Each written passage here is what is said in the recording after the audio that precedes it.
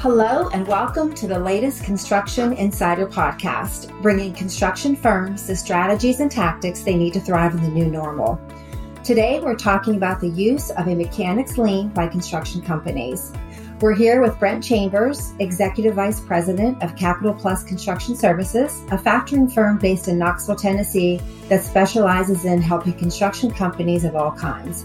He has 37 years of experience in engineering, construction operations, and finance. Brent, thanks for being here. Well, good morning, Lisa. It's good to be back with you. So, Brent, over the last few podcasts that we've done together, you've made a point of just how difficult it can be for construction firms to be paid on a timely basis or even to be paid at all. I've heard you mention the use of mechanics lien to ensure payment. Can you tell us what this is?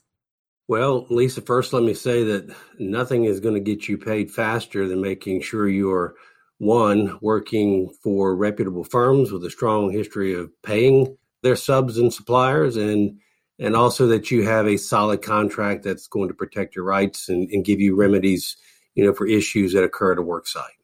All that said, no matter how much prep work you do on the front end and how solid your contract is, there's going to be a time, there are going to be situations where the project is just going to go bad.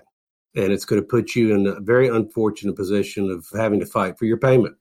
As you know, here at Capital Plus, we provide working capital to the construction industry by purchasing our clients' invoices. Now, when we purchase an invoice, we step into our client's shoes with regards to getting paid by their customer. They become our debtor. So we know from experience, that our number one tool and backstop to protect and ensure that we can receive payment is the mechanics lien itself. And it's the biggest tool for all construction contractors, whether it's a general contractor or a subcontractor. So, Brent, let me just interrupt a second here. Why is it called mechanics lien and how did it come about? It's funny, the mechanics lien was actually conceived by Thomas Jefferson back in the colonial days. And now back then, a mechanic, or to be called a mechanic, simply meant you were somebody that worked with your hands. Therefore, the name mechanic was given to the construction workers.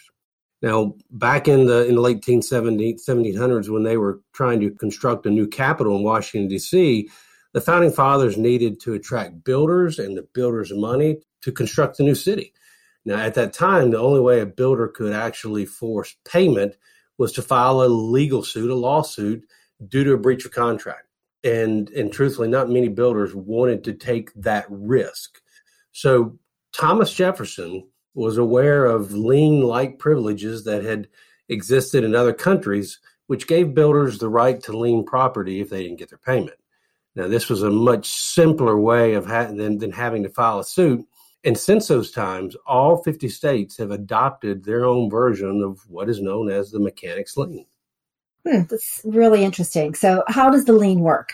In the last few podcasts, we keep talking hypothetically. I'll do the same thing here. So let's say you own a construction firm and you offer steel and wood framing. You're a framing company and you are contracted by a general contractor to frame up a new commercial office space. And let's say you agreed to pay when paid terms, something that we talked about several podcasts back. Now let's say you're doing your job in accordance, or you do your job in accordance with the scope, and the GC doesn't pay you. You ask him why, and he tells you, I can't pay you because I haven't been paid by the owner. So despite the pay when paid terms that you have signed up for, if you've actually filed all of your notices required by the state laws, then you can actually file a mechanics lien. Now, the lien itself actually appears on the public records, including the title, especially the title of the property. Now, this lien creates a black cloud on the property title, and it is going to get the attention of the owner. Now, the owner is not going to be able to sell or market his property without a buyer likely demanding that the owner pay off this lien. So, Brent, in this example, you said I could file a lien if I had filed all the required notices. What notices are you speaking of? Well, Lisa, let me say the mechanics lien laws they're not federal laws. All mechanics lien laws are state statutes, and therefore they vary from state to state. Some state lien laws are extremely straightforward, but some are quite convoluted and hard to understand. Now, that being said, there are generally 4 steps in the mechanics lien process. The first step is you send a preliminary notice. Now, this isn't required in all states, but this notice, when required, simply says to the GC and the owner, I am out here, I'm working on your project, and I have lien rights in case you don't pay me. Now, the second step, and really one of the more important steps, is a notice of intent, and that's second. The notice of intent serves as a warning that the payment is late and a lien will be filed if you don't pay me. Now, this particular notice, as I said, is important because liens are viewed as a taking something from an owner. And in this case, you're taking away a clear title from the owner. So prior to the lien being placed on the title, the owner needs to be given the chance to settle up and to pay you before you file. Now, the third step in all states is the filing of the lien. And this is typically done at a state or county office. In most states, in most counties, it's the county clerk's office where the deeds are held. Contractors need to take note. The listeners need to take note. Now, in many states, if you're not licensed and it's required, you can't file a lien. So if you're doing electrical work and you're required to have an electrician's license and you don't have that, you try to file a lien, you can't. And even worse, in some states, if you're required to be licensed and you're not, you can't even file a suit. So make sure that you understand if you're required to be licensed. Now, the fourth step is simply the enforcement of the lien itself. Should the filing, of the notice not induce payment? Now, are you able to place a mechanics lien on anything associated with construction? Well, the answer to that is no. Not everything is lienable, and what is lienable is going to vary greatly from state to state. But I want to be very clear out here. First and foremost, a mechanics lien cannot be placed against a public property. It's just not allowed, and that's in any state. Now, in accordance with what's known as the Miller Act, most government projects require what is called a performance and payment bond. And this is a bond that the contractors and sometimes the subcontractors have to post. If you are a subcontractor where it is a federal project and it's bonded and you're not being paid, then you can make a claim against the bond. There's a lot more to this. I know we're talking about mechanics liens, and I might suggest that we talk about this on another podcast. But going back to the private property side, generally speaking, all labor, all materials used for the permanent improvement of a real property is considered lienable. Real property, Lisa, is basically the land and the buildings at the construction site.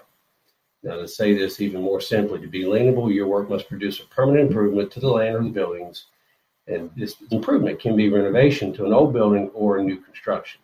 Now, a permanent improvement is defined as anything that is incorporated into the structure of a building or improvement to the land that occurs during construction.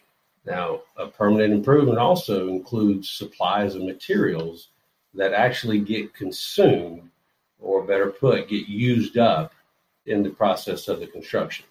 So probably the best thing to do is to give you an example here and try to put all this into context.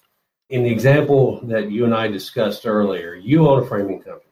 Your company is awarded a job that has a scope, which includes the design, fabrication, transportation, and installation of these tailor-made modular wall systems that your company is making back at your fabrication shop. Now, in addition to that, as part of your scope, you have to provide your safety equipment for your people and the project, including safety netting, traffic cones, personal protective equipment, PPE, and the PPE is typically hard hats, safety glasses, gloves, steel-toed boots, and quite often a high-vis vest. Okay, now let's assume you properly execute your work and no fault of yours, the project ends up going south and is shut down, and ultimately you're not paid. So what can you lien and what can your lien include? First, we need to talk about the engineering design. Design and submittal of engineering drawings is typically, and I say typically, not lienable because, again, all states vary, but it's not lienable in some states because it doesn't directly produce a permanent improvement to the real property. That is, your engineers are not out there running a backhoe, they're not swinging a hammer, and they're not providing supplies. Now, I will say in some states, if the designer is working directly for an owner, then the design and the engineering can be lienable. And again, I go back to that. Understand it's every state has different laws that have different requirements or different rights in terms of the mechanics lien. All right, let me put you on the spot and see if this is what I'm telling you is making sense. So based on what I've described here, do you think your safety equipment is lienable? I don't believe so. Well, you're right. The safety equipment is not lienable, and that's because it is reusable. So your safety netting, traffic cones, PPE, they're not being used up in the process. So ultimately, it is not lienable. Now let's take the materials and the labor and the equipment that's required to fabricate, transport, and install the modular wall systems that you've actually produced. Is this lienable? Yes. Okay. You're right. It's lienable simply because, your labor, your materials are directly producing a permanent improvement. They're creating these modular walls that will be installed on the property, right? So that is lienable. Now I'm going to add a twist here for you. Let's say you fabricated the walls back in your project or back in your fabrication warehouse. The project goes south, and the walls were never delivered to the job site. Now, the walls would not be lienable in this case simply because they were never delivered to the job site. Now, in that same circumstance, let's say you fabricated the walls, you delivered them to the site itself, and then the job shut down. Are they lienable? So the answer is yes. The key is the walls were made for a specific purpose, and they're not reusable. And second, they were actually delivered to the project site. So understand, if you're fabricating materials or you're creating something and carrying it to a job site, if it doesn't get to that job site, it is not lienable. Now, I want to reiterate to the listeners that lien rights, again, they vary largely from state to state, and they're evolving because right now, as we talk, there are court cases that are going on, and legal precedent is being set by actual case law. So as a construction professional, you really don't need to be the person trying to figure out what's lienable and what's not. You should have a legal counsel, or there are consulting services, there are multiple ones that can guide you on a project by project, state by state basis, and let you know and keep you abreast of the lien rights. Now, Capital Plus, we understand lien rights, and we think we're pretty darn good at it.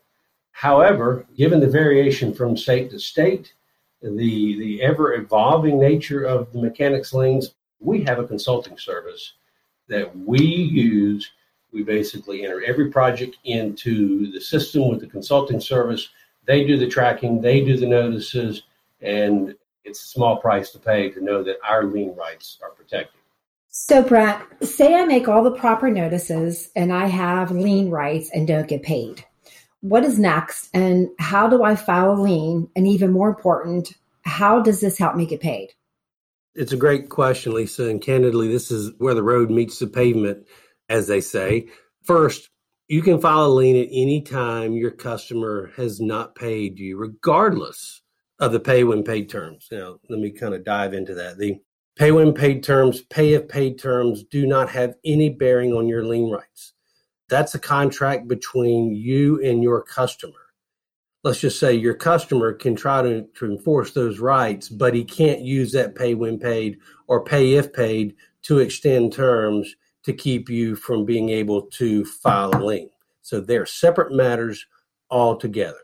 Now, I will tell you that filing liens early often puts pressure on the general contractor and will often result in payment, if for nothing else, a joint check arrangement. However, filing a lien is often considered as a nuclear option. That is, take into consideration if you wish to work for the customer again before being too trigger happy. Now, I'm not advocating you fear using a lien process. Not advocating that at all. You need to use it. I just encourage the construction companies out there, the audience, to communicate to your GC and the owner that you need to be paid or you'll have to file a lien before your rights expire. You need to make phone calls. You need to send, formal letters, emails. Let them know and give them every chance to pay before you actually pull the trigger. Now that I'm speaking of expiration of your rights, each state in their laws will set a specific deadline and time frame by which you must file a lien or your rights, will expire. So these rights don't go on, forever and ever. Many states, and I would probably say most states, require you file your lien within 90 days of your last furnishing or services or supplies. Last furnishing means the last day I did anything on that project of any kind. It's not the invoice date. It's the last day you furnished services or provided supplies. Now, that being said, some states are 45 and some are 60. Again, it goes back to make sure you know the laws, or more importantly, you've got a service helping you, or you're looking and being advised by your legal counsel. Now, when a lien is required to get paid, so that is you have to file a lien just to get paid, know that each state has their own process and format. And I mean format. You can go online and find that states have their own form in which you must use. And the state laws will direct who actually receives the lien. Sometimes it's the GC and the owner. Sometimes it's just the owner. And sometimes it's everybody working on that project. So don't play attorney and don't try to navigate this muddy water. Engage your legal counsel, or as I said, and do what we do as a company, get a consulting company that does this, and they will actually file the liens for you. Now, Lisa, the lien is an extremely powerful tool. So powerful that once filed, you file the lien, there's a 90% chance that you're going to get paid before any legal action is required to be taken. So think about that. I file that lien and there's 90% chance I get paid. It's pretty remarkable. And this is so powerful because owners don't want their titles encumbered with the lien. I mean, a lot of people are developing projects, developing and building, let's just say a housing development, and they're doing that to sell homes. Now, if the property is liened, that title is, again, it's encumbered, and you're not going to go buy a home in a development where there are liens on the property. The lien's on your house. Now, if legal action is required and a foreclosure suit has to be filed, there's a 65% chance you'll prevail in court. And it's simply because liens are hard to challenge. And I'll put an exclamation on this exclamation point. Liens are hard to challenge if it's done right. Well, Brent, this is a lot of great information, but we are running out of time. Any last thoughts for our listeners? Well, I said early, don't be too trigger happy, but I want to tell you that many of our customers will err on the other side, and they tell us they're afraid to send the required notices to the owner, to the GC, fearing that they might get angry, and worse, they might lose the work. The mechanics lien has been around for 2.5 centuries, and they're in place in all 50 states. So this is not something that the reputable owners and GCs don't know about. They know the process well, and they're not going to be bothered with proper notices. In fact, they're going to question if you're a reputable sub, if you're not filing notices. So rest assured, the GCs filing their notices, I promise you, they're protecting their rights. You need to do the same. But at the end of the day, if they are bothered by this, you're going to finish your job. But truthfully, you ought to question whether you want to continue to work for these folks. Now, here's another way to look at the lien process. The mechanics lien is simply an insurance policy. Every good businessman has general liability. They have workers' comp. Bottom line, this is an insurance policy. And like any insurance, you don't want to use it and you don't want to rush to use it. However, it is there for your protection when needed. Last, know the state laws you're working in and file all required notices, or your lien rights will not be there when you need them. And lastly, let the experts handle this for you, to make sure it's done properly and timely. And folks listening out there, the one thing it does is it helps you sleep at night. because it is a powerful tool. And if somebody's handling this for you, then hopefully you can rest at night. So, Lisa, that's it. I want to thank you for having me again here today, and for you hosting the podcast. Well, thank you, Brent. It's always a pleasure. We appreciate your insights and your time explaining how Mechanics Lean works. So if listeners would like more information, you can always reach Brent through capitalplus.com. Thank you for listening to this episode of Construction Insider. We're frequently updating our podcast, so check out the others posted on our site and visit often because we're always adding new things. Until next time, take care.